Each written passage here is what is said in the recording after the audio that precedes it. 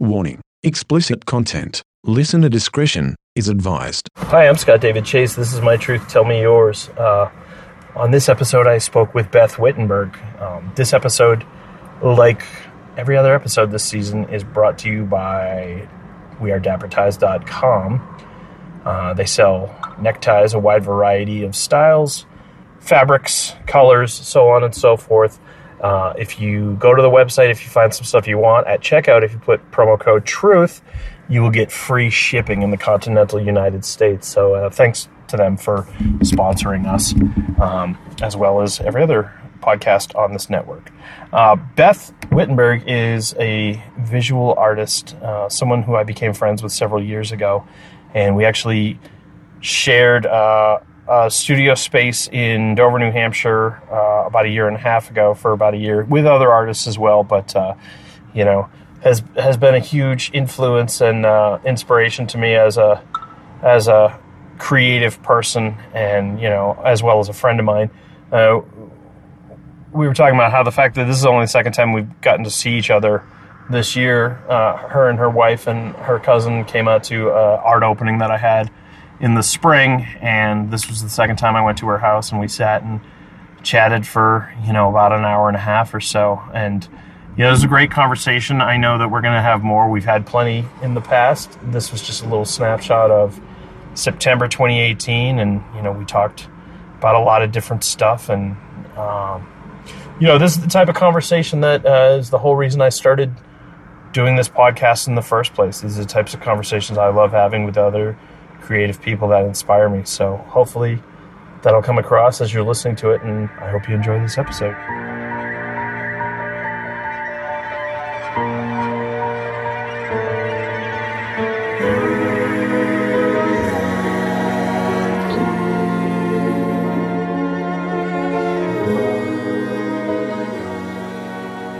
Now we're recording. It's funny because, Penny, I'm going to move you. You can hang out with me, but I'm going to move you. So we just found the best friend. Yeah. You guys have always been best friends. So. Hi, Penny. For those listening, Penny is very tiny. She's like 10 pounds. Yeah. And she's Pomapoo. Yeah. Yeah. She's a poodle Pomeranian. Mixed, very vicious dog. She was just licking my face, but it's been a little while since I've seen. It's been a little while since we've seen each other. You've been back and forth to Maryland a bunch. Yeah. We saw each other. I saw you at your show at Main Street Art, which was, I want to say, like November. Was it? No, it was spring. It was this year. It was spring. I want to say it was like April or May. Yeah. So it's been a few months, and it's funny, like. And it's not like we even we even had a chance to talk. Like, you were doing your thing. I didn't want to. You were painting. It was fantastic to be able to watch you, actually. Yeah, I had never done that before. I've never painted at a showing before, and that was totally Gina Bowker's idea to do that. I love it. Yeah. What's better than going to an art show and seeing the artist actually working? It was fun. It was something that the idea of it really stressed me out, but I was just like, okay, I'll give it a try, because I try, and particularly artistically, if I get an anxious feeling about it for something I haven't tried, I'm like, well, it's good for me to step out of my comfort zone. It's funny, you were asking me in the kitchen if I'm making art right now. I am. I'm working a ton right now. I'm working 3 jobs. So I work at Trader Joe's, right. And then the one in Portsmouth? The one in Portsmouth, yeah. And then I'm doing delivery for a bread company a couple days a week. And that's cool.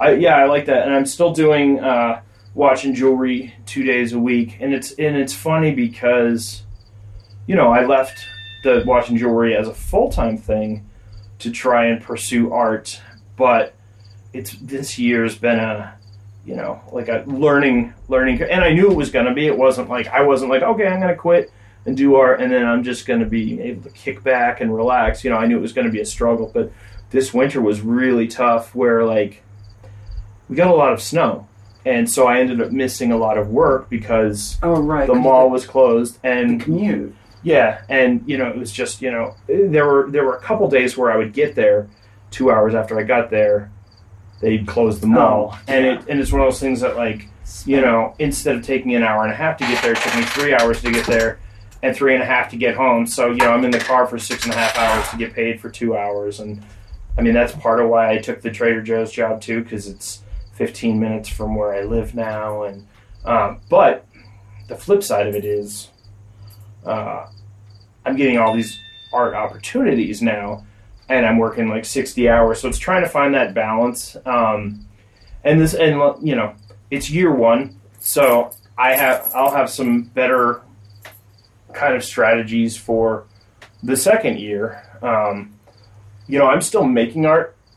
Right. I just haven't seen it. You post it, so it always like. When I don't see it, I'm like, oh my gosh, what's going on? It's there's still, I mean, it's also the algorithms too. Yeah, so the algorithms are weird. I did just go back and look at some of the work that you were doing. Like I saw the grapefruit piece, and I really responded to that, and so I clicked back and see what you're up to. But nice. Unfortunately, Facebook doesn't give me the option to see every Scott David Chase post like I used to see them. Yeah, it's weird, and it's funny because I'll see people. Repost a thing. They're like, hey, because of Facebook's algorithm, here's what you need to do if you want to see my stuff, which you can do. The thing that people don't talk about is there's only a finite number of like people that I think it's 15. So if you select that, I would like to see this person's text first. There's some posts first. There's somebody else who you were seeing who's then going to get lost in the shuffle, and it's. You're not the first person that's told me, hey, I don't see you post stuff all that often. I'll see posts from friends who are doing stuff that I'm genuinely interested in that like an event that they were doing that happened 2 days ago, but I don't see it until 2 days after just because of the way the Facebook algorithm is. And, it is what it is. They,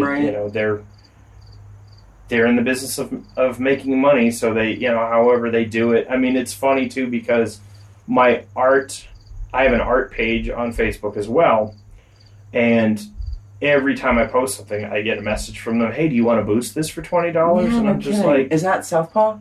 Yeah, and I'm just kind of like, fuck off. Like, I know. But if you don't give them money, they limit how many people can see it. And I don't know if you're into the Instagram, but I have been hit up like...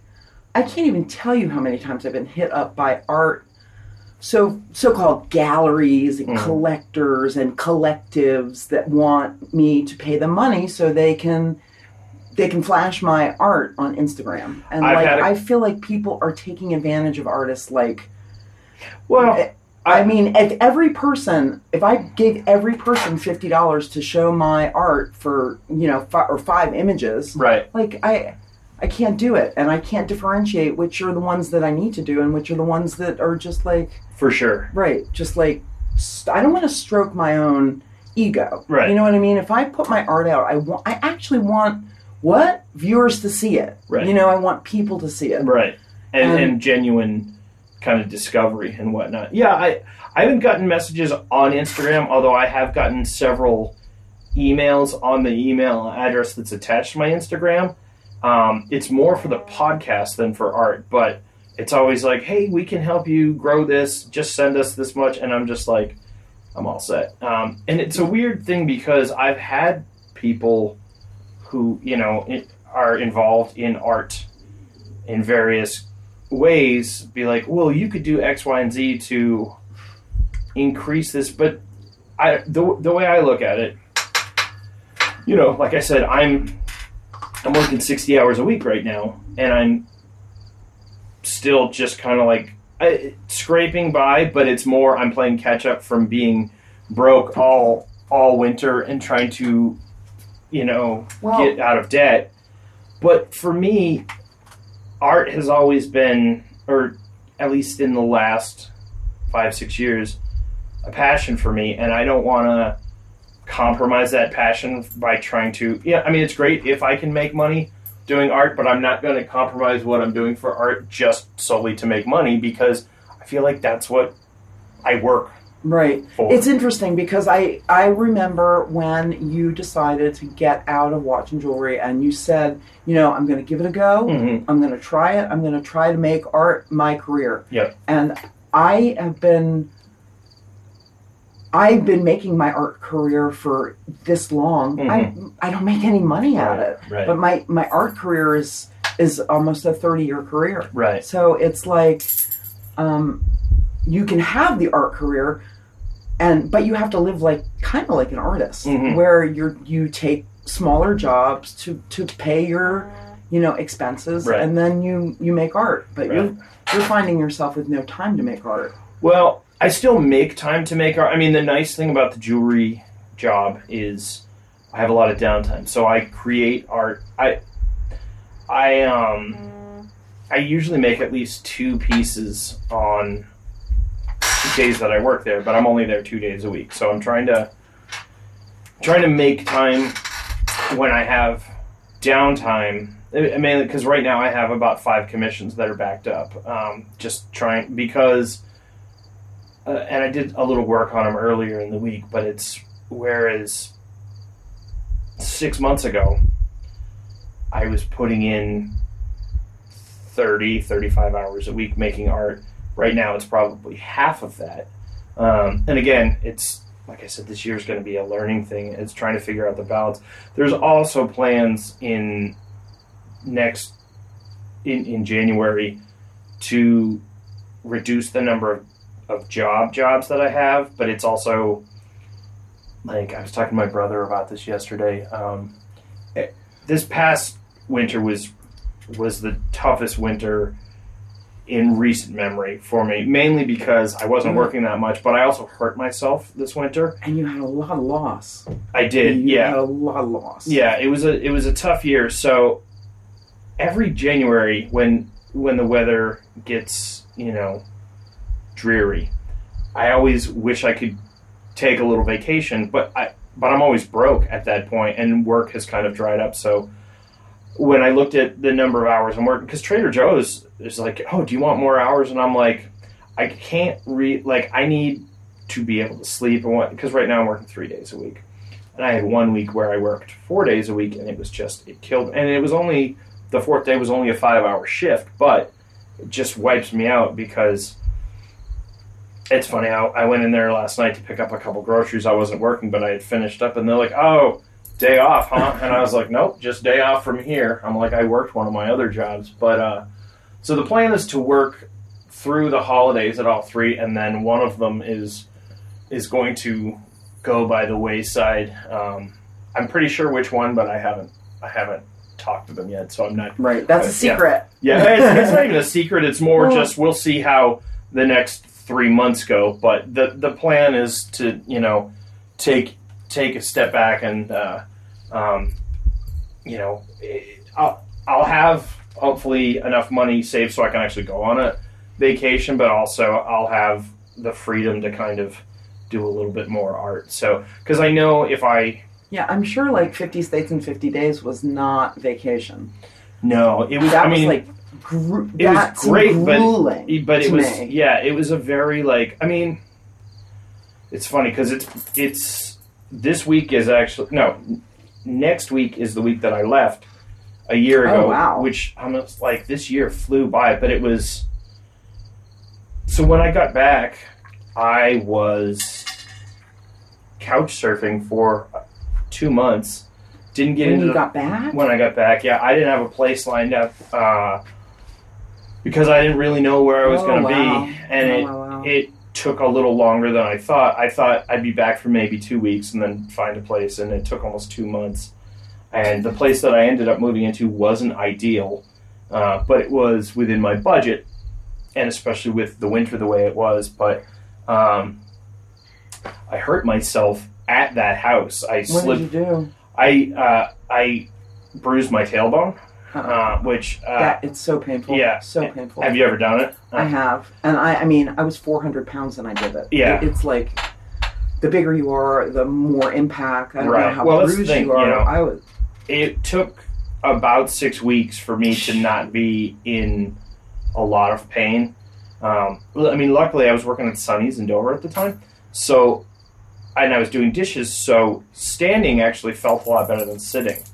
It was for about 2 weeks trying to drive to the jewelry job, just the drive alone, sitting for an hour and a half, like it took me about 6 hours to feel okay again. Oh, man. So by the time work was done, I felt okay, but then I had to drive home, and it was just, it Wow. was, I mean, I honestly had thought I had broken my tailbone at one point, but I had talked to enough people who have broken their tailbone. They're like, you like, might not be able to walk. yeah, that's what they said. And they're like, as much as it's horrible, it's actually almost better if you break it because they can do something about it. Whereas if you bruise it, there's nothing you can do. So, wow, I'm sorry about that. Yeah, It was terrible. It was one of those, and it was Being hurt. There's nothing worse than being hurt. right. And that affected my being able to paint too, because I couldn't sit right. to paint. Like, I mean, I was standing and sketching, but it was just, So this was an interesting year, and around that time there was, my uncle, my friend, and then one of my best friend's dad died all in a 10-day period. And it was crazy, and it was one of those things that, I wasn't able to go down to Virginia for my uncle's funeral because, I mean, financially it would have been difficult, but it was also, I was like, I can't drive the 10 hours.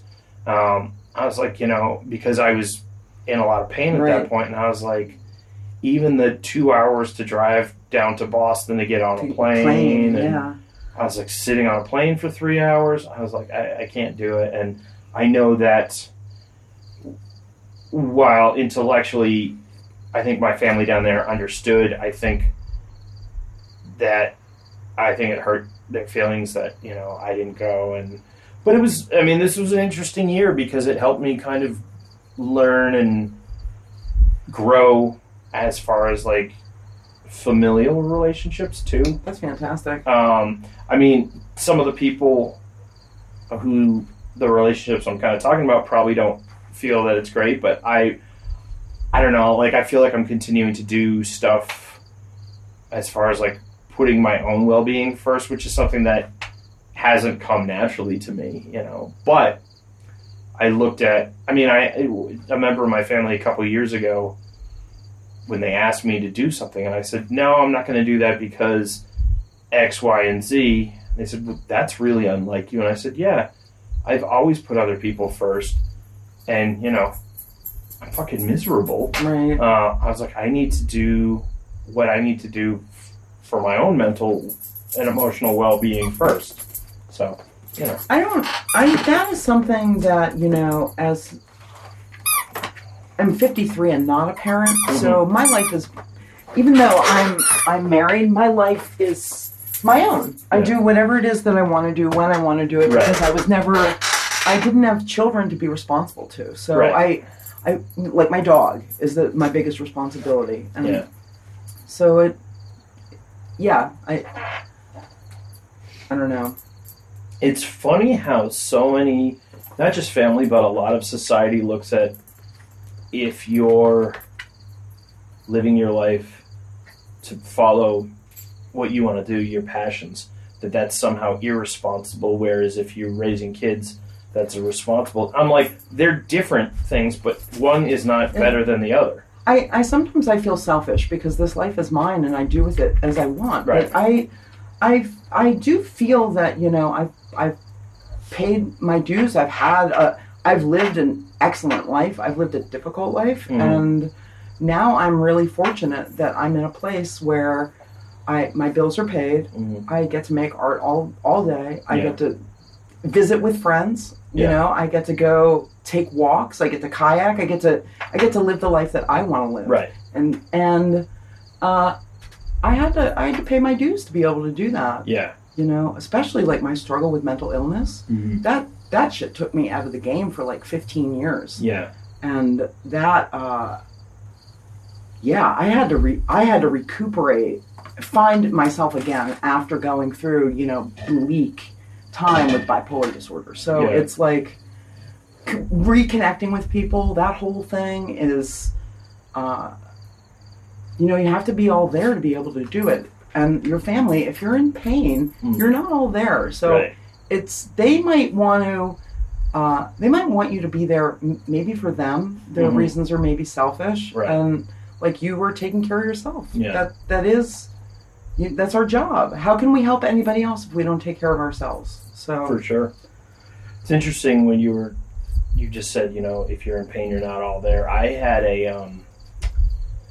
because I feel like in the last couple of years, I've made a conscious effort to be present in my life, and I think a lot of that it goes hand in hand with making healthier choices for my life and cutting out a lot of toxic relationships, so on and so forth. She's eating dead bugs. Oh, good. Dead bugs, better than oil paint. Right. No, there's a few flies. Oh my God, you're gonna. No, Penny, let's not do that.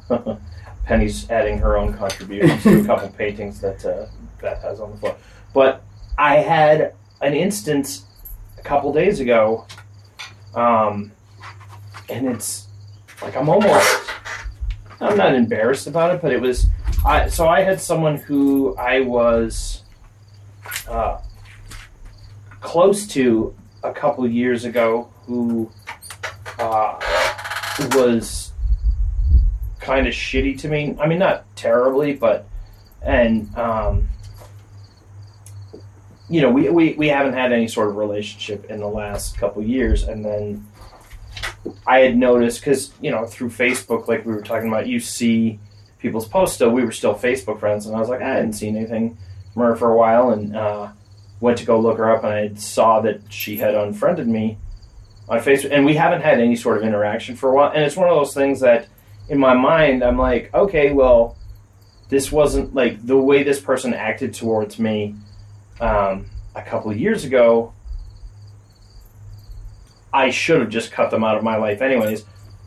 So I was kind of mad at myself for being upset about it. And then like the next day I was upset about it at work, and I realized that I was like in a cloud thinking about it. And I even said that to a coworker. I said, I'm just lost in my own head today, and this is the first day at this job that I've been like this, and I'm trying to figure out how to get, I didn't get into the details with him about it, but it was just like, oh yeah, I'm retreating into myself, and I'm like, it's not dumb that I'm upset about it, but I wish that I didn't care about stuff like that. But Right.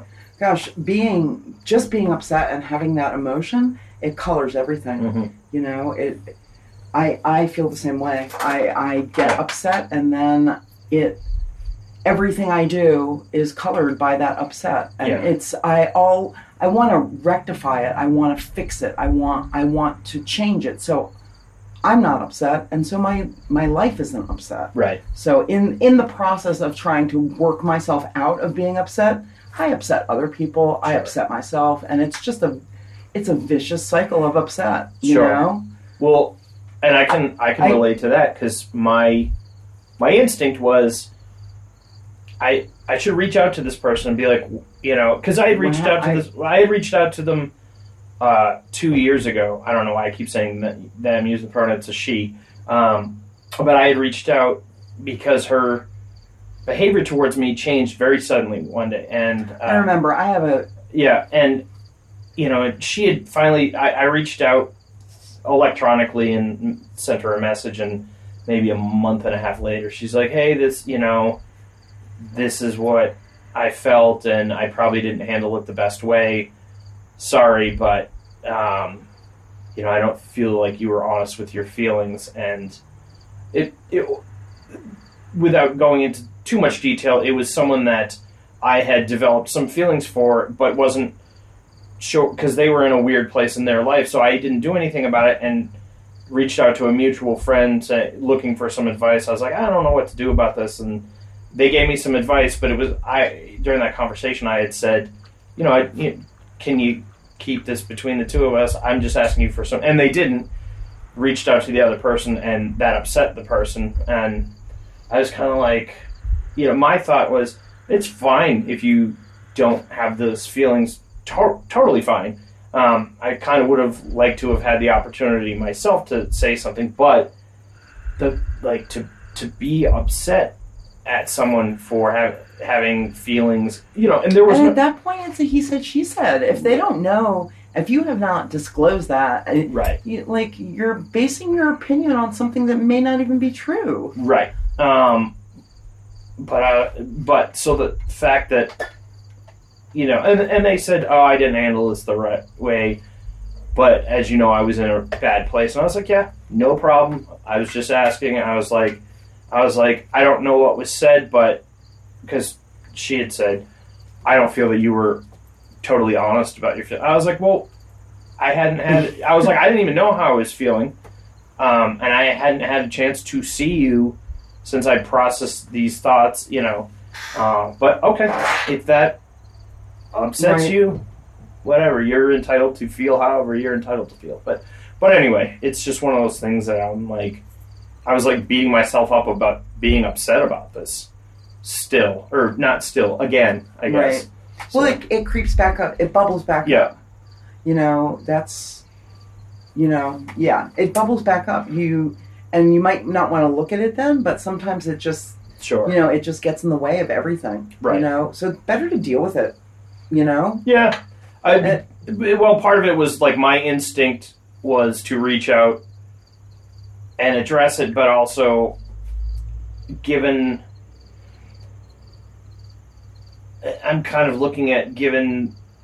the environment that we are in 2018, being a guy, her being a girl, I don't want it. I was like, well, someone might look at this as me harassing this person, and because she came into the place that I worked quite a lot after when I was working in Dover, and I never spoke to her. I didn't avoid her, but I worked in the back. But it was also, I'm at work. I don't it's not appropriate, right? Like clearly, that this is where I work. So if you are continuing to come in here, that's your choice. But I didn't feel the need or desire to, hey, how's it going? Right. Interpersonal relationships are very, very trying. Yeah. I feel like, I'm sort of an all or nothing person. Mm-hmm. So people either like me, people are polarized by me. Right. But initially, I grew up with kindness. Yeah. So initially, I'm kind and I'm generous and I'm giving, and that is, people know me that way, and then people get to know me and they're like, well, you're a little bit mouthy, you're a little bit obstinate, and you're a little one way or the other. Right. And I find that people are polarized by that. Yeah. You're very, I know you've made an attempt to go from being sort of cynical to being more grateful for your life. Yeah. And that is, like, when I discovered that about you, it is something that drew me to you initially, because most people that I come in contact with are just sort of part of the grind. Yeah. They're not really living an authentic life. When somebody says to me, I used to be kind of negative, but I'm making an concerted effort to change who I am. I'm like, who doesn't want to be friends with that? You like change? That's fantastic. Change I must, or die I will. Yeah. Oh yeah, for sure. Well, it is, it is a struggle. It is something that I try to do. Some days it goes better than others, but and I've said this to people, and it's funny because some people be like, yeah, that's a pat saying, but I'm like, no, I really mean it. I'm like, the trying is the most important thing, because that's how we grow. That's how I grow, and I learn the most from, like, when I feel crummy, when a situation makes me feel terrible, then I'm like, okay, why do I feel this way? What was my part in it? And how do I not feel, the next time I'm in this situation, what am I going to do differently so I don't feel this way? So, right. But, just like taking a little inventory. You got to see where you are. Yeah. And how you feel with things. But Scott, I really think that is, not everybody does that, and not everybody discloses that. Sure. So it's like, you're in this world and you're bumping into people, and everyone has their own sort of game plan. And if your game plan is like, I want to understand myself better, I want to process my feelings more, your game plan is much different than other people's game plans who are like, want to make a lot of money. I want to sell this. I want to do this. I want to, Yeah. you know, it's a different perspective. Yeah. Well, that was one of the things that my trip really kind of opened my eyes to, was that keeping strong friendships is not something that everyone does. You know, people might have a group of friends or whatnot, because I saw a ton of people that I consider friends, and, you know, different artists and stuff that I've kept in touch with, some who I hadn't seen in, you know, 10, 15 years face to face. Yeah, that's amazing. And it was great. And then so many people were like, what made you want to do this? And I was just like, you know, well, I don't know that many people that have done it. And it wasn't doing it to kind of like brag about it by any means, because it was, you know, it was a grueling thing, but it was also, I still think about it because it was such a compact whirlwind thing. Most of the people that I spent time with there, if I was on vacation where they lived, I would probably spend 4 or 5 days with them instead of half a day. Right. And it was just so many people that I was grateful to spend time with in, you know, just a cluster of time. The thing that I always get from you is that you give yourself permission to have a lot of friends, and over a lot of, you know, you have friends in various places. Yeah. You do various things. It's like, I feel like you give yourself permission. Mm-hmm. I don't give myself that much permission. I have a very small world. Yeah. And because I'm certainly social, but I like to keep my books a little bit closed. Sure. And not let everyone know everything about me. Well, that's actually a little bit of a conscious effort too on my part, because growing up in my family, we had a lot of secrets, and most, in my opinion, in my experience, most family secrets are not that healthy, and that's why they're secrets. That's why they're secrets, and a lot of them had nothing to do with me directly. I mean, some people listening to this who know me probably know what parts of my family history. I mean, I don't really care, but it's also not my story. It's, you know, dealing with one of my parents. And a lot of people, I shouldn't say a lot, there was a faction of people that I've known for a long part of my life who were very judgmental towards my entire family based on some behavior, and that, you know, that was really hard for me. It was hard for all 4 of my brothers, or all 4 of us, myself and my 3 brothers, and it's interesting to see how each one of us has kind of moved on and, you know, conducted their life in response to that. We had an email conversation last year, which it was the first time where the 4 of us as adults were kind of on the same page about how to handle this. But it was one of those things that I made a decision a few years ago. I was like, these aren't my secrets to keep, so I don't need to. And, you know, there was a lot of stuff of my own stuff that I was ashamed of because of my religious upbringing, that I was like, you know what? I don't need to hang on to this shame anymore. I don't need to be secretive about the things that are important to me, the things that aren't, and also my own struggles. I mean, I was very frank about. I made a post about a year and a half ago about you know, being sexually abused as a child, and, you know, I had a couple people reach out saying, "I can't believe that you admitted to that," and I was like, "Well, what do you mean admit? I didn't do anything wrong."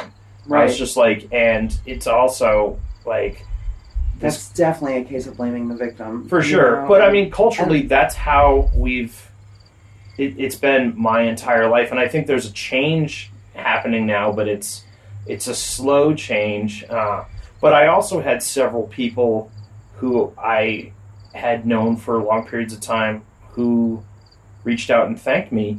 And some of them disclosed their own, and they're like, I'm not brave enough to talk about that. I was like, you don't have to be. I was like, you know, everyone's yeah. at their own place. Yeah, and I was like, it's not, me doing it is not better than you not or whatever. I was just like, but a big part of it, why I chose to talk about it at that point was, I knew that some people didn't feel it was okay that they had that in their life, and I was like, no, you're still a person. Like, I think people who struggle with addiction, people who have had abuse in their past, a lot of general public looks at them as, oh, there's an addict.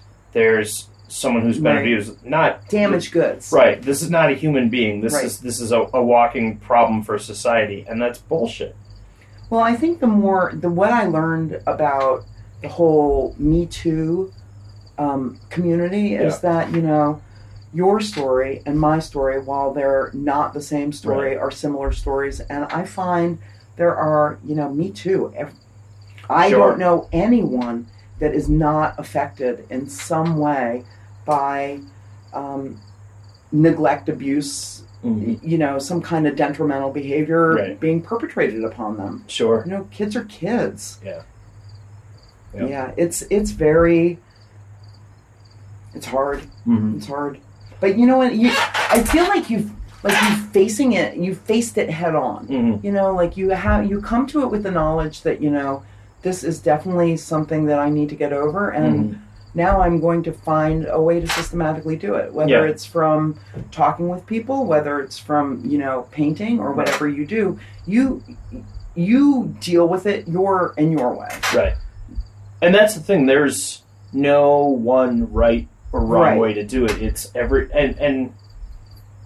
But I think it's fantastic that people came out and said to you, you know, thank you for saying that. You were really brave, because there have been. You have to dare to be the example. Mm-hmm. You know what I mean? Like, if I have an idea or there's something that I believe in or something that I want, and it's not popular, I have to dare to say it. Right. You know what I mean? If I'm not going to say it, then I'm just not being authentic and not being true to who I am. Right. So while it might be upsetting or hurt somebody, I that's not my intention at all. I just, like you wanted to do, you just wanted to say your truth. Right.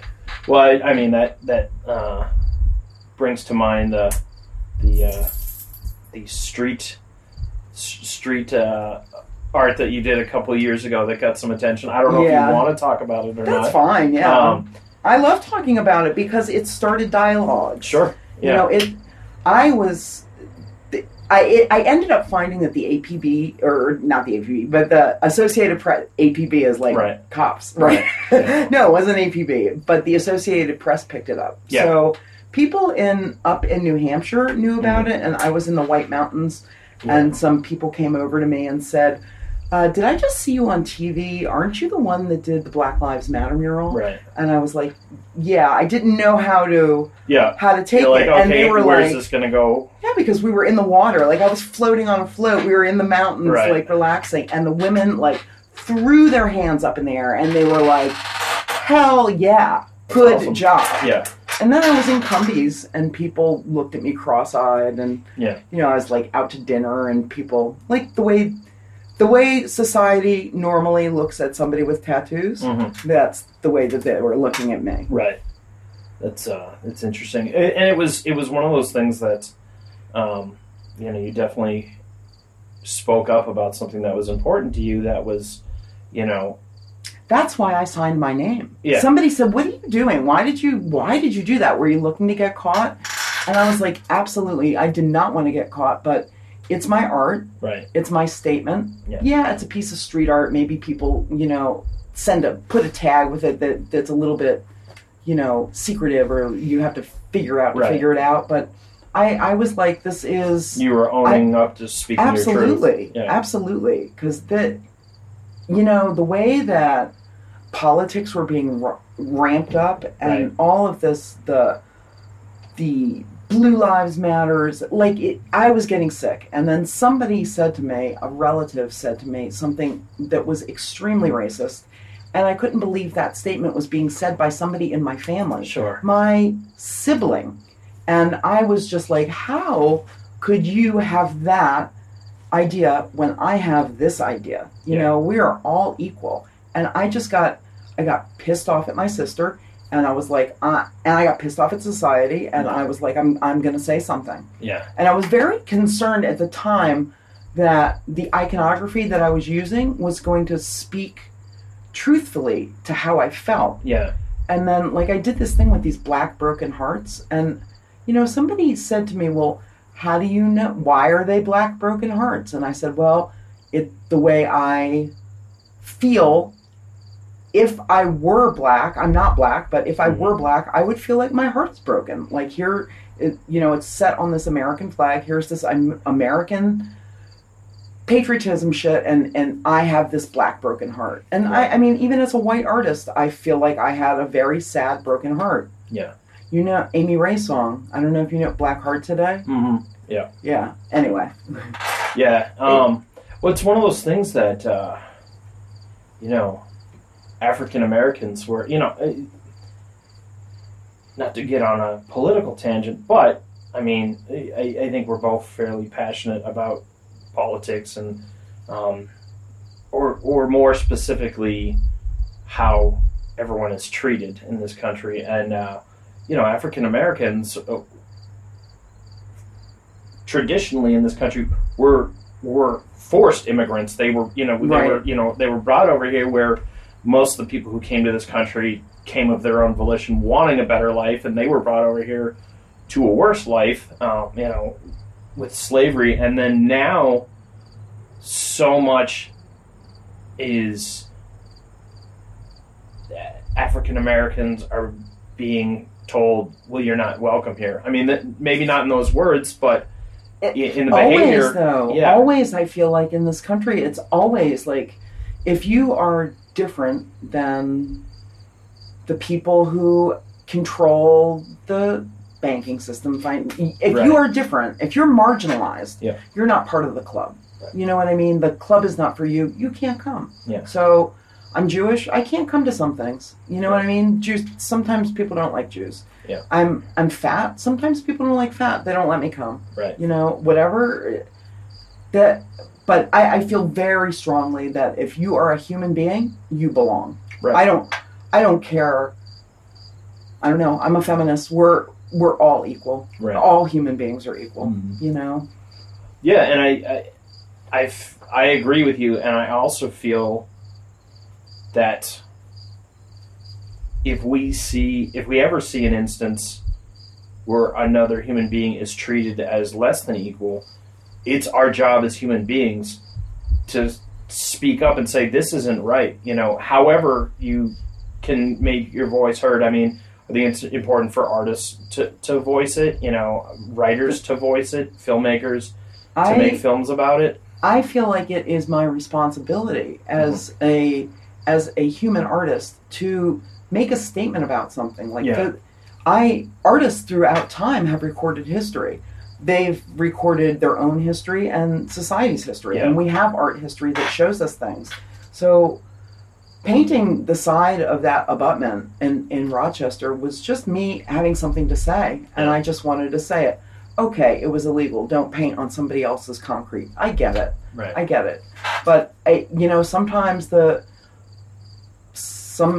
even though I get it, I did it anyway. Sure. You know, I did it anyway because I felt so passionately about it.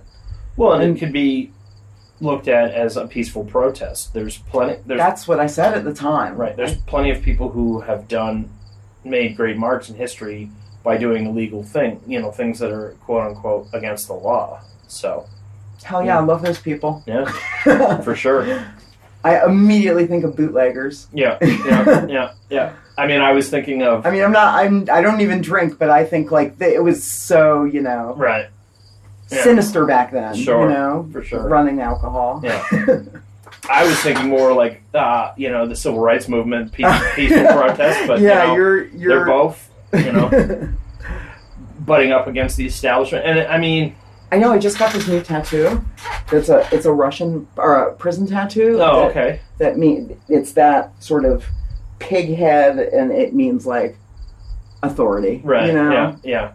So when did you get that done? That's this summer. It's recent. Who did that? That J-Ski at Hobos. Nice. He pretty much has done my whole body. Yeah, it's it's like once you find it's a guy that does it, and I know you see tons of guys, but I don't see that many, to be honest with you.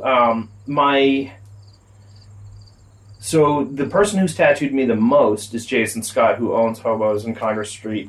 I also, more recently, Jeb Riley, who used to work at Hobos in Congress Street, but now is one of the co-owners of Redemption Tattoo in Cambridge. And because he's in Cambridge, I get to see him about once a year. Pretty much now, in the last 3 or 4 years, it's been I get tattooed on my birthday. I got a tattoo on my trip because my friend Crystal Johnson, I stayed with, and she wanted to give me a tattoo as a souvenir from the trip. So cool. I got that, and then what did you get? So it's on the back of, I don't remember which leg it is. It's the I don't know if you can see. It's the outline of the U.S. Oh yeah, it's what. So it's an outline of the United States, but inside of it is Mingus Mountain, which is the mountain that Jerome, Arizona is on. Cool. So you we live met there. We met in Jerome. She was living and tattooing in Salt Lake City when I visited her, which she doesn't live there anymore. She has a very nomadic existence. I love that. I mean, tattoo artists and professional musicians have a lot of transient. Love life. it. I wish I was a tattoo artist and a musician together. I'm a frustrated musician. There are a couple. Dan Higgs, who is a pretty well-renowned tattoo artist, he's from Washington D.C. And he's a traveling tattoo artist, but he also has a couple bands, and he's been doing it for 25 years or so. I feel like Dan Blakesley would make some great tattoos. Sure. And that's one more thing. He's got to be a tattoo artist also, Which is funny because Dan doesn't have any tattoos at all. Really? I just think his drawings are so spectacular that for sure. The line work and the shading and everything, I think they'd be fantastic tattoos. It still amazes me that I don't have a Dan Blakesley tattoo. And I've had plans to do one for a while. It's just finding which one that I want to do. And I'm pretty sure I have it nailed down. And that was going to be my tattoo that I was going to do for myself this year. But then my friend Caleb passed away suddenly, and that's going to be my next tattoo, is a little tribute to Caleb. But I was supposed to go down to Cambridge to have Jeb do it at the beginning of the summer, and then I had some car issues and couldn't get down there. I had to put some money into a vehicle. Did you ever read the Illustrated Man by Ray Bradbury? I have, yep. Yeah, I read that in high school, and I think it's then I fell in love with tattoos. Yeah.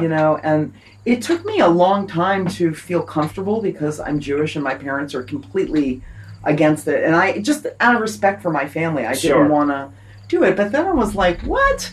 I'm in my late 40s. If I want tattoos, I'm getting tattoos. How old were you when you got your first tattoo? The first one was in my 20s, but it was a little prison. I mean, I wasn't in prison, but it was just a little jail tat spiral. So yeah, and you've got a few stick and poke tattoos that people have done for you. No, I don't. Oh. No, one time there was a post, and I posted this because you posted your star, David, and somebody else posted their Star David, and then Greg was like, "Is that stick and poke?" And I was like, "Oh no!" I jumped on that thread way too early. It was not a stick and poke. Well, we had talked. I think I would love for you to do one. It's funny because I've never done one, and the biggest fear for me is I would hate to give someone a shitty tattoo just because I've never done it before. But that's part of the fun of it. I guess so. I mean, I have plenty of friends who have them and have done them on people, but the ones that I thought that were best that I have ever seen were the ones that Sam has done. Nice.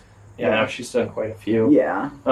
She's someone that I've been meaning to sit down with again for this podcast because she went on a road trip the same time that I did. But we haven't talked yet, so we'll see. I had her on the podcast before, right? And there's a couple other people that I want to sit down and talk to again, like updated ones, but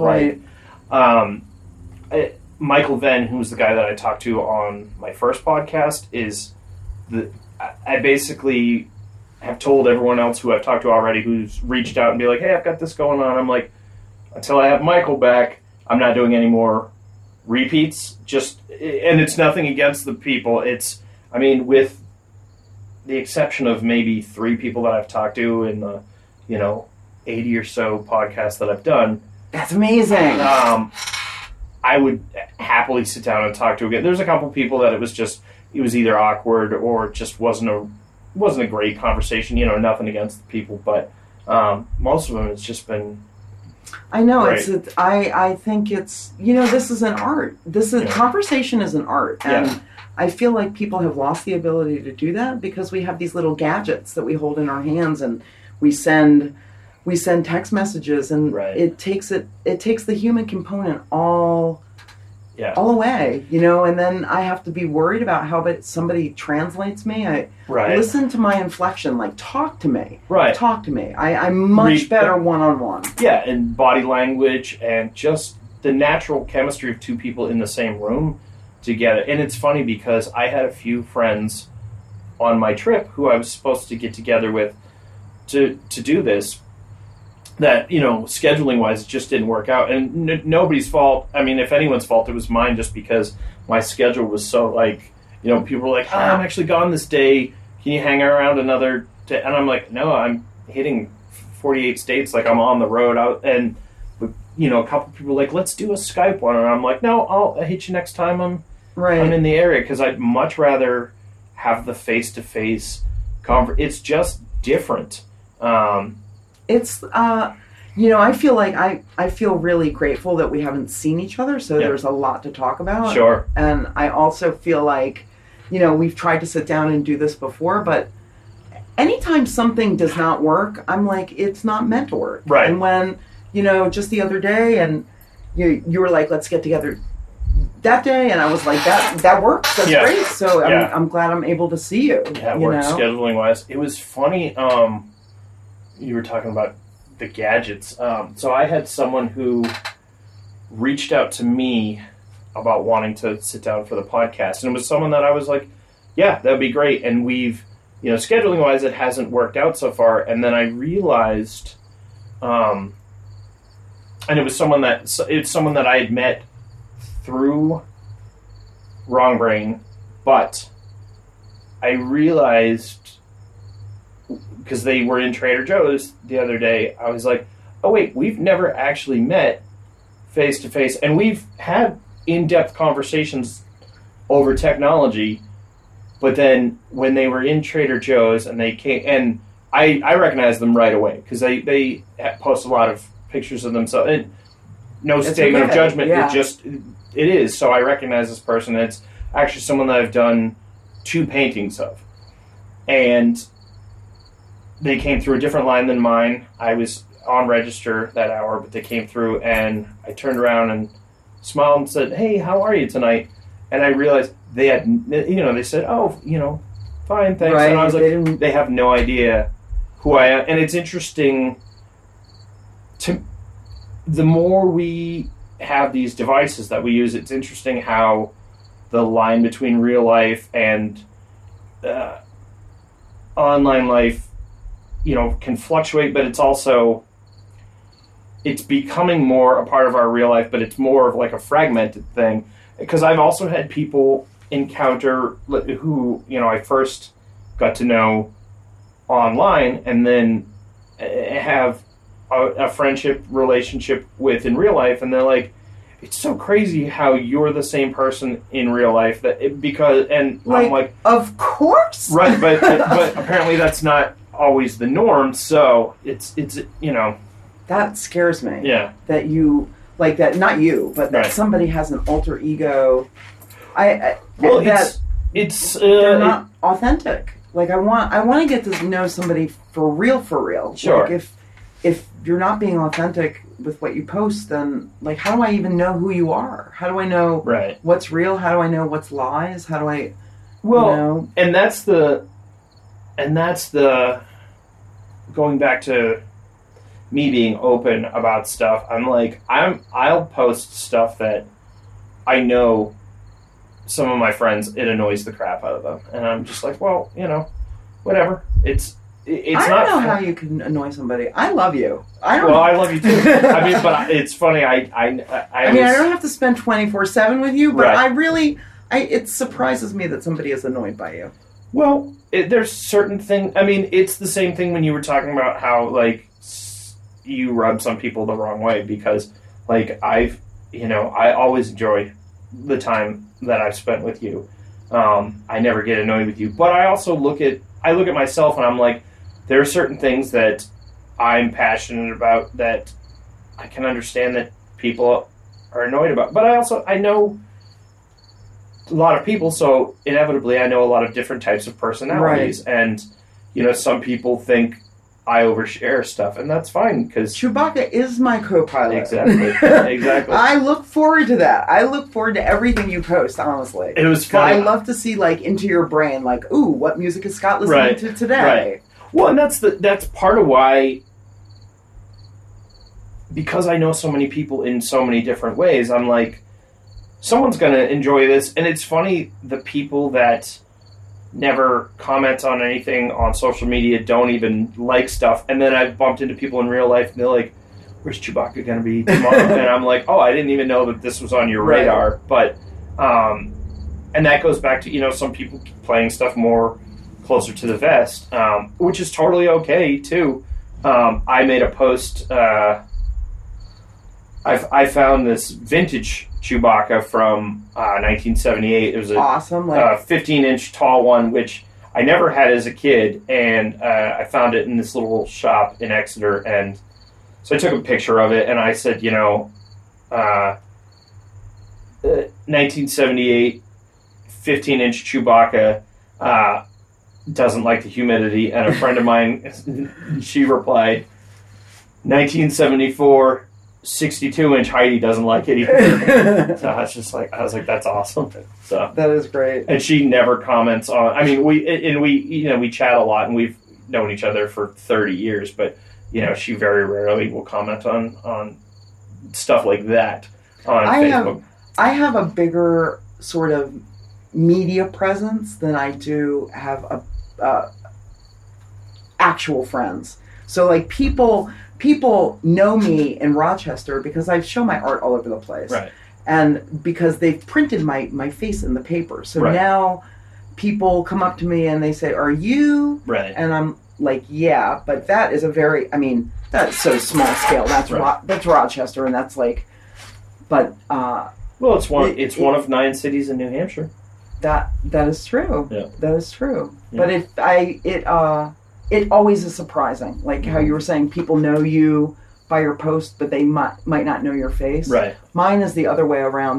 They may have seen my face or they may have seen my art. Yeah. But they don't know me. Sure. Like there's very few people that know me. Do you like that or do you not? I love that. Yeah. But then I get sad. I'm like, I want friends. Sure. And I want intimacy, and I want that. But then I have, honestly, I have people like you who I feel like I can immediately be intimate with. Absolutely. And we can immediately go to that place, and that fills my need for the day. Right. So you're also, I mean, you're married, so you have that emotional connection that I don't have. I don't have a significant other in my life, haven't for several years, and it's one of those things that is really, that blew me away. Because I never thought somebody would have my back like the way my wife has my back. Yeah. And I didn't think like getting married was going to be the thing. And I was sort of in multiple relationships and doing a lot of different kinds of things. And then when I met my wife and she expressed an interest in getting married, and I was like, I'm not really the marrying type. Yeah. But and even when I got married, I kind of felt like I'm not the marrying type. Right. But then I was married, and all of a sudden I'm the married type now. Right. Right. So it feels good. It doesn't feel like When did you get married? We've been married for 3 years. I was going to say you got 2015. Married after, like you got married after we had met. Exactly. Yeah. In fact, we had only met maybe a couple of months before. Mm-hmm. Yeah. Which, can I tell you, I was working on the painting that we did with Marissa Kang. Yeah. They were left in Wrong Brain Space, so I just took them.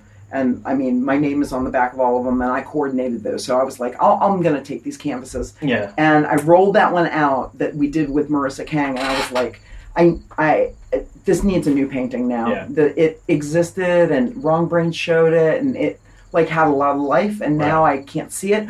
But I have to tell you, Scott, as I'm painting over it, like I'm deciding what to paint out. Right. You have teeth, right, like all over on the sides. Yeah. I left all the teeth. Nice. I left all the teeth because I felt like they spoke to that experience that we had. That was the first time I ever met you in person. Oh, really? Was that? I didn't realize. I knew it was early on, but I didn't realize it was the first time. It was the very first time, and like I remember I had a camera, like I was in your face, like trying to take pictures, and you're like, "Whoa," and I was like, "Sorry." Well, I don't know if it even bothered me. It was my very first time collaborating with another artist. And two other artists, both of who do different styles than me, which is great. It was funny because that was in Bailey's old space, right? That might have been the first time I met Bailey too. I think it was. I think you had not met any of us. I think Sam was the only person that I knew. She wasn't there then. Though. No, but it was like from Wrong, like the only other artist, or because I know you know tons of musicians. I do. I think it was. I don't remember how it came about. It was just kind of, and honestly, it was one of those things that I was like, it made me very nervous because it was outside of my comfort zone to collaborate with another artist. So I was like, all right, I'm going to make myself do this, which is funny. It's fantastic. It was great, and that led to Bailey and I. Once he moved away, we did this project that I came up with, which it was supposed to be the beginning of a series, but it ended up being so far the only one that I've done where we each gave each other, I think it was like 5 or 6 keywords. We're like, here's your words, and we each started a canvas, 2 canvases each, and then we mailed them to each other to finish the paintings.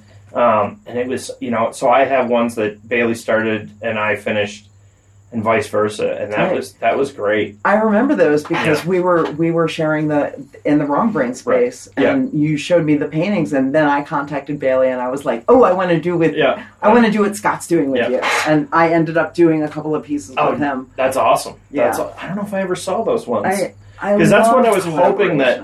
What's that? I love collaboration. Yeah, that's one of the things that I was so grateful. When, Bailey gave me the space, and then he said to me, I really want Sam involved. I want to get Sam in here. And then, like, I was so excited to be able to, like, collaborate with those Wrong Brain kids. Like, I wanted to, like, I wanted their energy. Yeah, for sure. That's been a great thing for me for connecting with other artists in the area. You do? When is Wrong Brain Sunday? I saw you tag a couple. So that's a tag that I don't even see. I never know who's running the Wrong Brain, which I kind of like actually, because I'm not necessarily pandering to anyone personally. I don't know if it's Lori, I don't know if it's Sam, I don't know if it's Sean, I don't know who's doing it, but on Sundays they, 3 or 4 months ago, they just said any art that you. I don't even know if it's everyone's creating them on Sundays, but they're like posting them on Sundays. But Sundays happens to be one of the days that I work at the jewelry place. Yeah. And so I'll always tag stuff that I do then with the Wrong Brain Sunday tag. And it's cool because I've discovered other artists just through that tag. That's great. Yeah, it's been cool. And I mean, I can think of at least 5 other artists who I've had on this podcast that I met through connection with Wrong Brain. Hannah Ellingwood, Yeah, she's fantastic. Yeah. Oh my gosh, her work just gets better and better. So amazing, and it's I have to order a couple stickers that she did just because I have a friend who loves owls, and she just did a new owl. My friends. Did you see when she did the projection? Yeah. And I was like, gosh, you need to do like multimedia installations. Yeah. Like have these giant paper cuts projected on the wall. They're fantastic. Well, They're so fantastic. It's amazing. Hannah and I did a collaborative show about a year and a half ago, and we had talked about... You did two? Didn't you do two? We just did at one. Main Street and Johnny Boston's? Just Johnny Boston's, okay. yeah. But it was funny because I had been thinking about getting a Hannah Ellingwood tattoo, which I still haven't gotten. I'm still thinking about it, but when we did our podcast, she actually said to me, she's like, I hope this isn't weird, but I'd really like to get one of your pieces as a tattoo. And I was just like, that's funny you should say that. And I told her I'd been thinking about it. So we had even talked about at one point going at the same time and getting them. Fantastic. But I mean, I don't know where she's living now. I know she was near Dover for a little. I mean, she was further away, and then she moved. But she is a fantastic. I love her. Yeah, I'm so she's glad great. that I met her. I met some really nice people through Wrong Brain. Mm-hmm. Some nice people for sure. Well, it was I made a post before my trip last year, so probably around this time last year, about how I met so many artists that year who were a huge inspiration to me, not just visually, but like the way that they either, you know, their work ethic or how they approached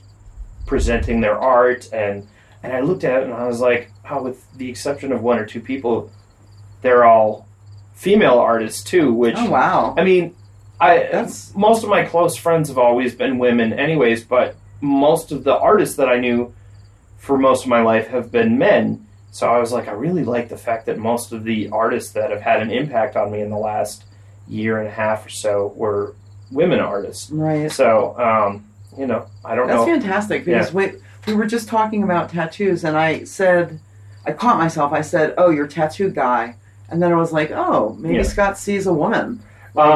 And I've never been tattooed by a woman, and I feel like, wow, I am a female artist. I should have I should have everyone's art that I like, but you know, why haven't I been to a female tattoo artist? I don't There's even know. There's an amazing female tattoo artist, Stina Sardinos, who owns, why am I drawing a complete blank?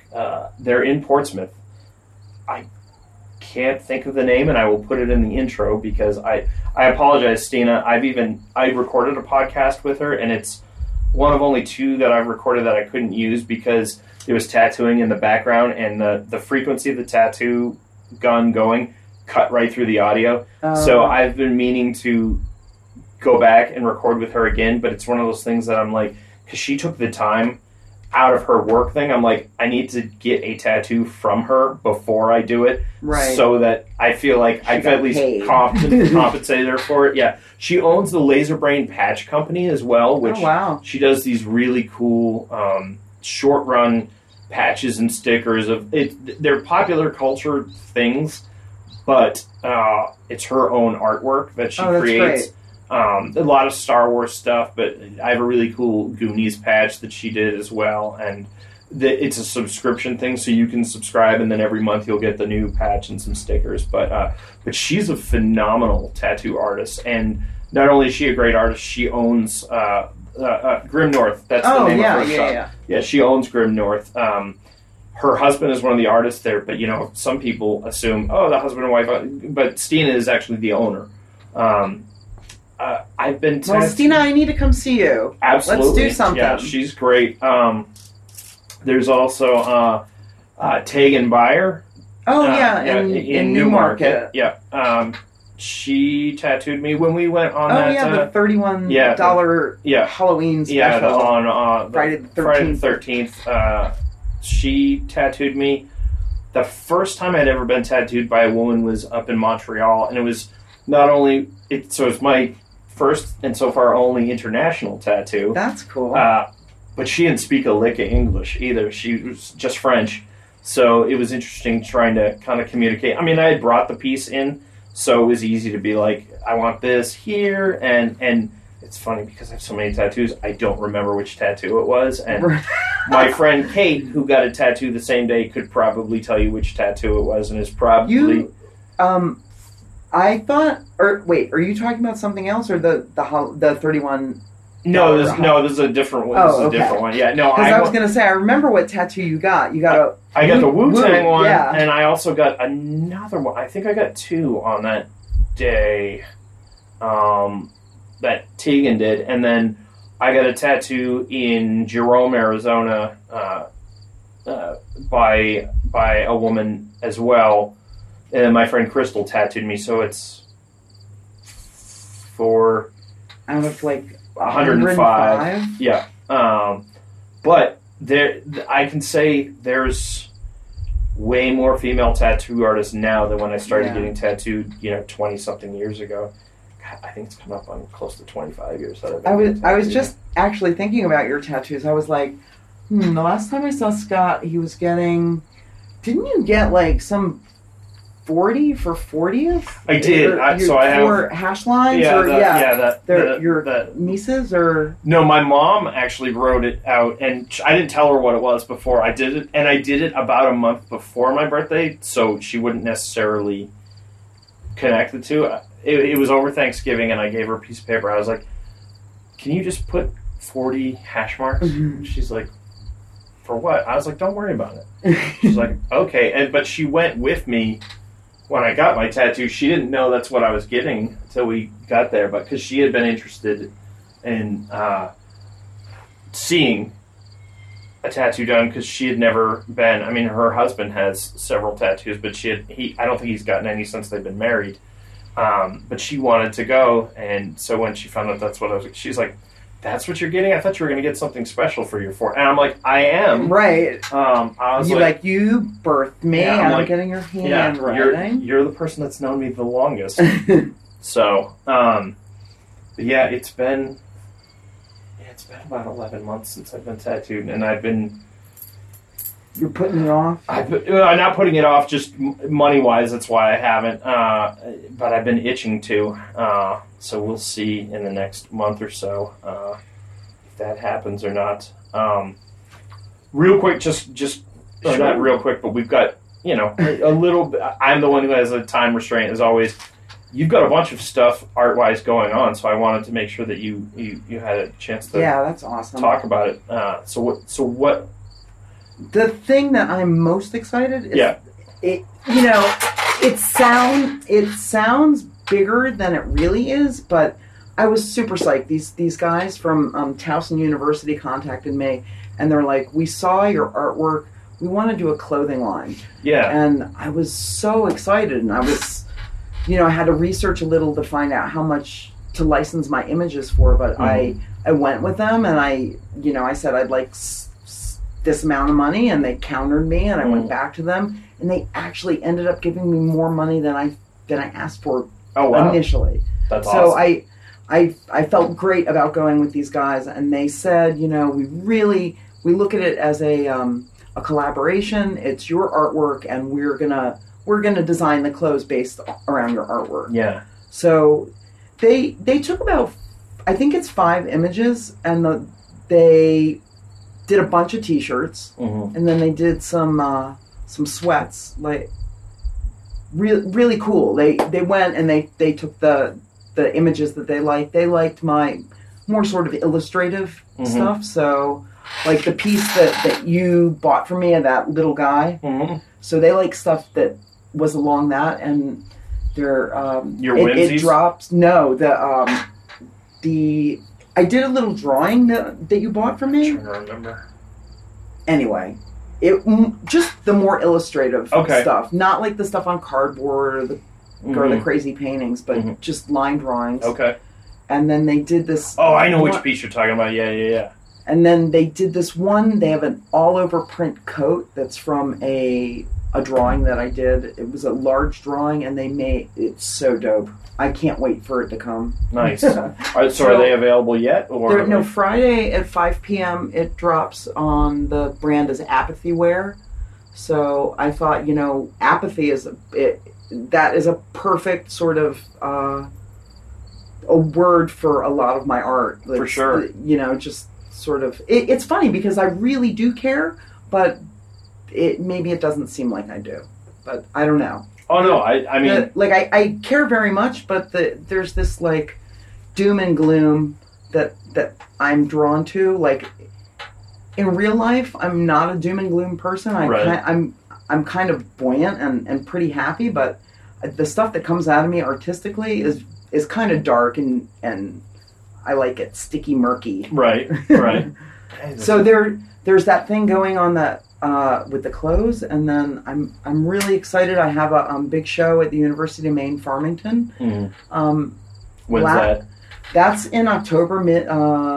I think it opens October 22nd. I'm really excited about that. I asked Sean Perry. He had some ideas about what to do with this show. It's the whole... I called it my throwaway people. It's all the drawings that are on cardboard and the paintings too. And there's over 500 pieces. Wow. And initially I thought it's a 3-story gallery, and I thought I'm just going to plaster this thing. And then Sean said to me, how about if we make like creatures out of the drawings and the paintings and see how they look on the wall? So I wanted Sean to collaborate with me on the hanging of the show, and then also with Sarah Mullane, who is doing the who is the gallery director. Actually, Okay. I said her name wrong. It's Mullane. Sarah Mullane. She's the art history professor and curates the gallery. And super excited. Last year, she found me. She asked me to do a show in a year, and I told her the idea that I had, and I can't wait. I can't wait for the work to go up. Nice. Unfortunately, it's like 2.5 hours away, so anyone I would know probably wouldn't make the trek. But how long is it up for? It's up for a month. Okay. So, and like I don't know, Scott. Nobody has ever said to me, we'll pay for you to come and stay in a hotel, and we'll pay for all your meals, and we'll keep you here for 3 or 4 days while we install the show. Yeah. So, there's a little bit of me that feels like, wow, this is super cool. Like that is super cool. I have arrived, but yeah. I'm miles away from where I want to be. But I'm happy where I am. Right. You know what I mean? I'm super stoked about where I am. I would like to be selling more art, but honestly, I want people to see the work. Sure. And be able to show it. But the flip side of maybe not a lot of people will see it, you're also going to have a lot of people that have probably never seen your work getting exposed to your work. So right. Yeah. Last year, Sarah invited me up for their Waterbear Confabulum, which is an alternative arts festival. Okay. So the University of Maine Farmington paid me to come up. I gave a couple lectures. I worked with the students. We did an interactive live installation piece. Mm-hmm. And that was great. Like I love working with young artists. I love it. There's so much, like I'm going to be 53 in October, and right around my 50th birthday was when I had the weight loss surgery. Yeah. And I just by shedding all that weight, I just discovered a new person, and I realized that person has a lot of knowledge. All of a sudden I'm in my 50s and I know shit. Wow. I can't believe all the shit I know. Yeah. So, but at the same time, I know I don't know anything. Every day I'm learning new things and learning things. It was really significant when I visited you at Main Street Art, because I was looking at your paintings specifically for your brushstrokes, because that's what I like the most about the portraiture that you do on the black canvases. Yeah. And I'm thinking, I wish I knew the person that you painted, because I think of that image all the time. It's a man. It's kind of blue, and he's got a goatee. I'm trying to think of which one that was. It just striking. The brushstrokes were absolutely beautiful. Oh, I think that was a portrait of my brother, actually. My brother Tim. You know what? I think it is. Yeah. I think it is. He lives in Poland. And then you did that other portrait of me that I was super shocked that you did it. And I was like, wow, that's a fabulous portrait. And then when I was at Main Street Art, I was watching you paint. I was a little disappointed because you weren't painting with the same brush. You were painting in the other style that you paint in. Right. More like watercolors. Sure. But more realistic. But I took what I learned from you from seeing that art show, and then I did I did some collaborations, and then I went on an artist retreat with Andy Heck Boyd, who is an artist in Exeter, who I am just crazy about his work. He's self-taught, and so I watched how he handled the brush, and actually watching you and watching Andy gave me sort of permission to start oil painting. I don't know a thing about it. Right. I don't know anything about it. I see some oil paintings here. And I posted that one, and someone said, like, wow, you're an oil painter. And I was like, whoa. This is like the first oil painting I've ever done. Well, the brush strokes are in oil painting in general can be very visceral and very, like, I don't know, there's an intensity to them. That's what I love about your work. It's so immediate and it's intense, and your colors are bold, and the stroke is like confident. And I love how those works feel. They're just, Scott David Chase. That's like those are, I feel like super strong. Yeah. And I even like to see those, like, I'd love to see you do life-size portraits of people. Like, really blow it out and be like, wow. It's funny because I found, that portrait that I did of you, I found that whole series of the split canvases ones. And I looked so cool.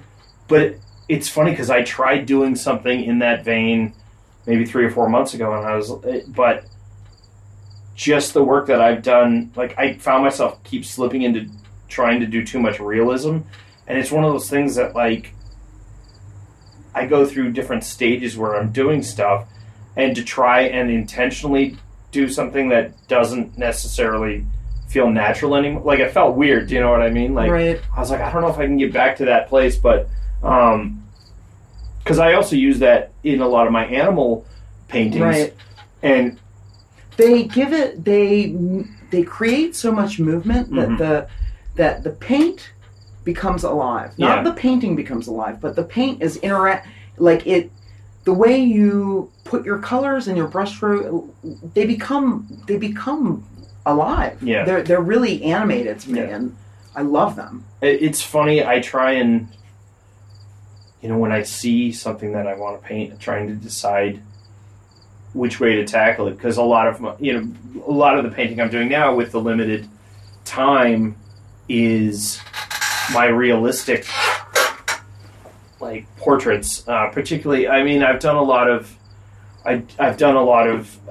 female nudes recently, and those are more like I've been working a lot on my realism with human form, because the biggest thing for me was I've been able to do faces for a long time, and then kind of taking a step back literally with the references and doing the whole body was a challenge for me, and now I don't know, like, I feel like I have a better knowledge and understanding of human musculature and stuff like that, so I think that's a big part of why I've been doing that. And also people have been drawing the female form for right, thousands of years. Those S shapes are beautiful. Right. Yeah. It's funny because I've done a few men too, but it's definitely don't get the same response that doing the female form. But and I think we've talked about it before. Like I always,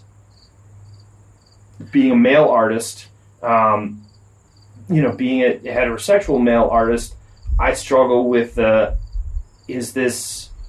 I objectifying? Is this, but and we've talked about how almost everyone that I paint, particularly people who I paint in the nude, are people that I know in real life, and that's important to me because I have the internet. If I'm just looking for a nude body to paint, that's easy to find. But it's been interesting over the last 6 months or so. I've had quite a few people reach out to me through Instagram saying, I really love your work. Would you be interested in painting me? So a lot of people now send me reference photos, and I'm like, sure, I'll give it a shot. That's fantastic. We've talked about it because I always want to see some fat portraits. Like, I want to do that. I just think it's like, I never see people, well, like Lucian Freud and some like the famous artists, like they've done it before, but I don't see like my peers saying like, okay, I want to do, I don't know. I don't know why I want to see it. I want to see it because because seeing ourselves represented in art. I don't know if you saw that self-portrait that I posted. I did a nude self-portrait this winter. Oh, I did specifically because, and it's funny because I had not quite a few. I had a few people reach out to me, including a couple family members, saying how gross it was that I would post something like that. But it honestly didn't hurt. And I'm surprised, but it honestly didn't hurt my feelings because I posted a very honest thing, and I said, because a couple people had reached out to me and be like, you're always posting these images of perfect bodies, and I was like, well, these are all people that I know. So because one person even used the term impossible standard, and I'm like, well, it's a real body walking around in right. and it's the person that they were talking about in particular is a ballerina, so is very athletic. They're going to be athletic and slender, and I said, but the fact of the matter is most of the people that I've painted nude are people that have reached out to me saying, hey, would you be interested in it? And it's not a me looking the person up and down and being like, sure, I'll paint you nude, I've made the decision. It's someone reaching out to me is pretty much all I need regardless. Right. And I don't know if it's because typically heavier people maybe aren't as comfortable with their bodies that I haven't had, Right. Well, I was just thinking the one that you just posted with the grapefruit and the woman and sort of opening herself up. I was just thinking to myself, like, I wish that painting was about me. Yeah. Like that painting to me is about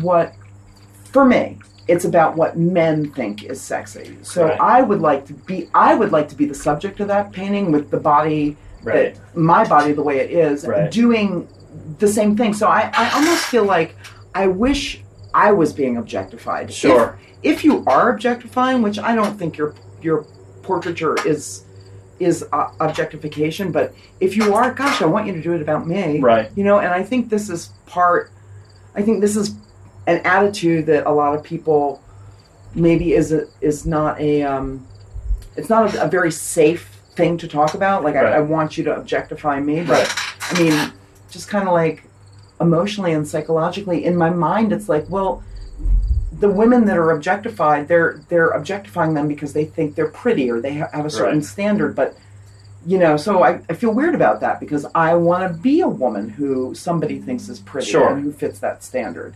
And at the same time, I do want to have maybe a little shock value that mm-hmm. this is my body and, here it is, deal with it. That's why I did that Michael Penny portrait, the right. corner portraits. Yeah. Because I just thought I had something I wanted to say. It was about it. I had a strong artist statement, and I wanted these photographs of me nude with these big X's on my body. And I remember when you posted that, and I don't remember who the person was, but I think it was a relative who was it was my really young nephew. But he's like, you blasted me. Yeah. And I was, what were you going to say? Well, I was going to say, and I didn't comment because it wasn't my artistic thing to put out there, but I was just kind of like, well, you're following an artist. Like, that's how I felt. Yeah. But after there were so many people that came to me and said, you really should have put a trigger warning on it. And I listened. Right. Sure. to people and why they said they wanted the warning. The reason why they wanted the warning was exactly why I didn't want the warning. Sure. So but afterwards I thought, if I do it again, I will put a warning because I don't want to scar anyone. Sure. And when you said trigger warning, because people can't hear it, I rolled my eyes, but and not at you. No, I get it. Trigger warning. But having said that, I did a show. I was involved in a show last summer that involved rape. It didn't depict it, but it is talked about, and that is what the show is about. And I made a conscious effort because I struggled with it about. Well, a big part of this artistic statement is because you don't know off the bat that this is what this show is about. And I was like, does it take power away from it? But I was like, at the end of the day, I don't want to damage anyone. Right. And, it is certainly a trigger. And unfortunately, I know plenty of people who have, been either raped or, molested. And so I said, hey, this is a show. It's certainly not for everyone. I was like, it deals with sexual violence. It's talked about very frankly. So please don't feel bad if you can't go to this. Don't feel like you're not supporting me or anything like that. I said, this is something for my own reasons.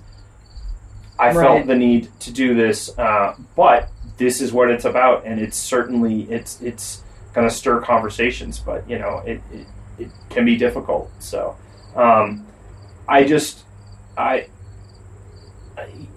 this this is like the tip of the iceberg for a whole nother conversation. But the idea of trigger warnings, I do think it can be important, but I also think some of the increase in social anxiety that we see, particularly in generation that's younger than us, has to do with too much protection.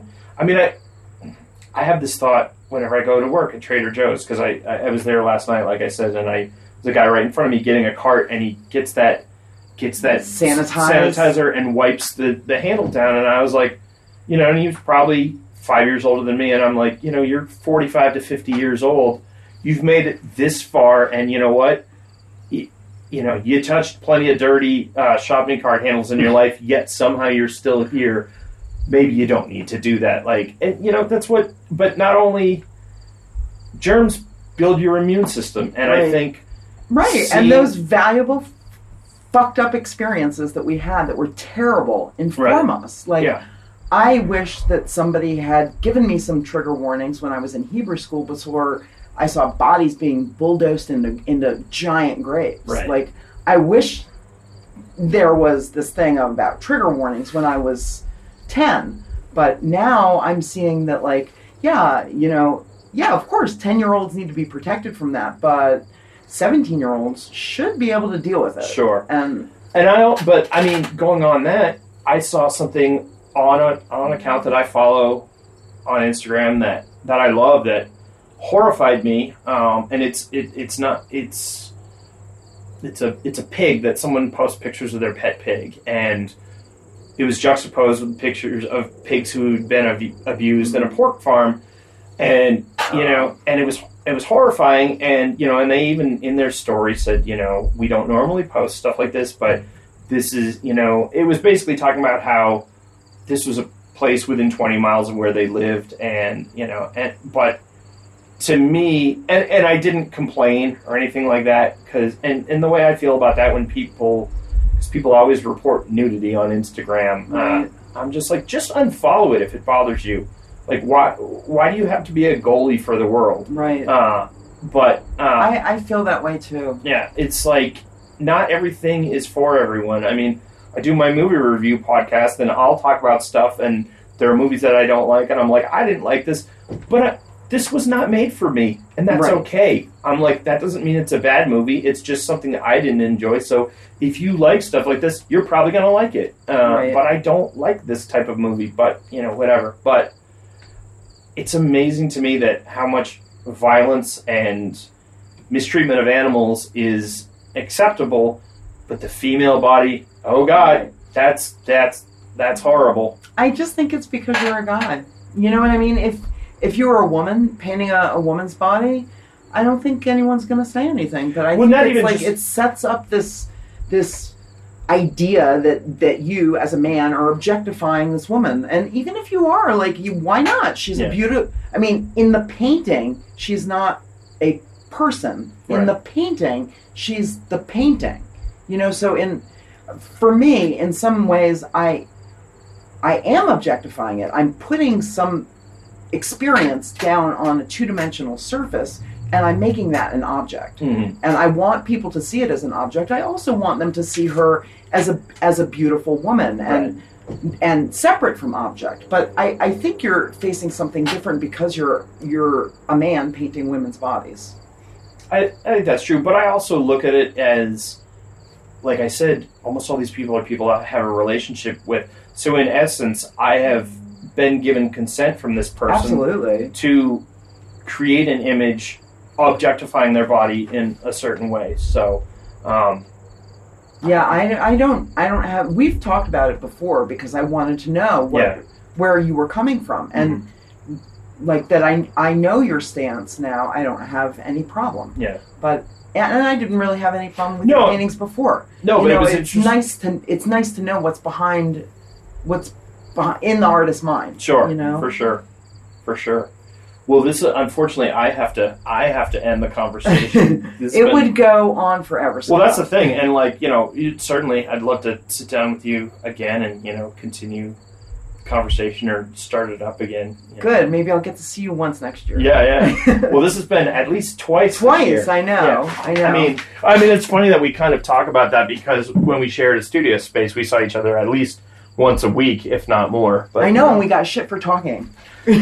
But again, different people work in different ways. That is true. It's funny though because while I really valued that, and what I loved about that space was connecting with other artists, but I didn't create a whole lot of work when there were other artists there, which is fine because that's part of my process. But I also know that it impedes some other people's process. Right.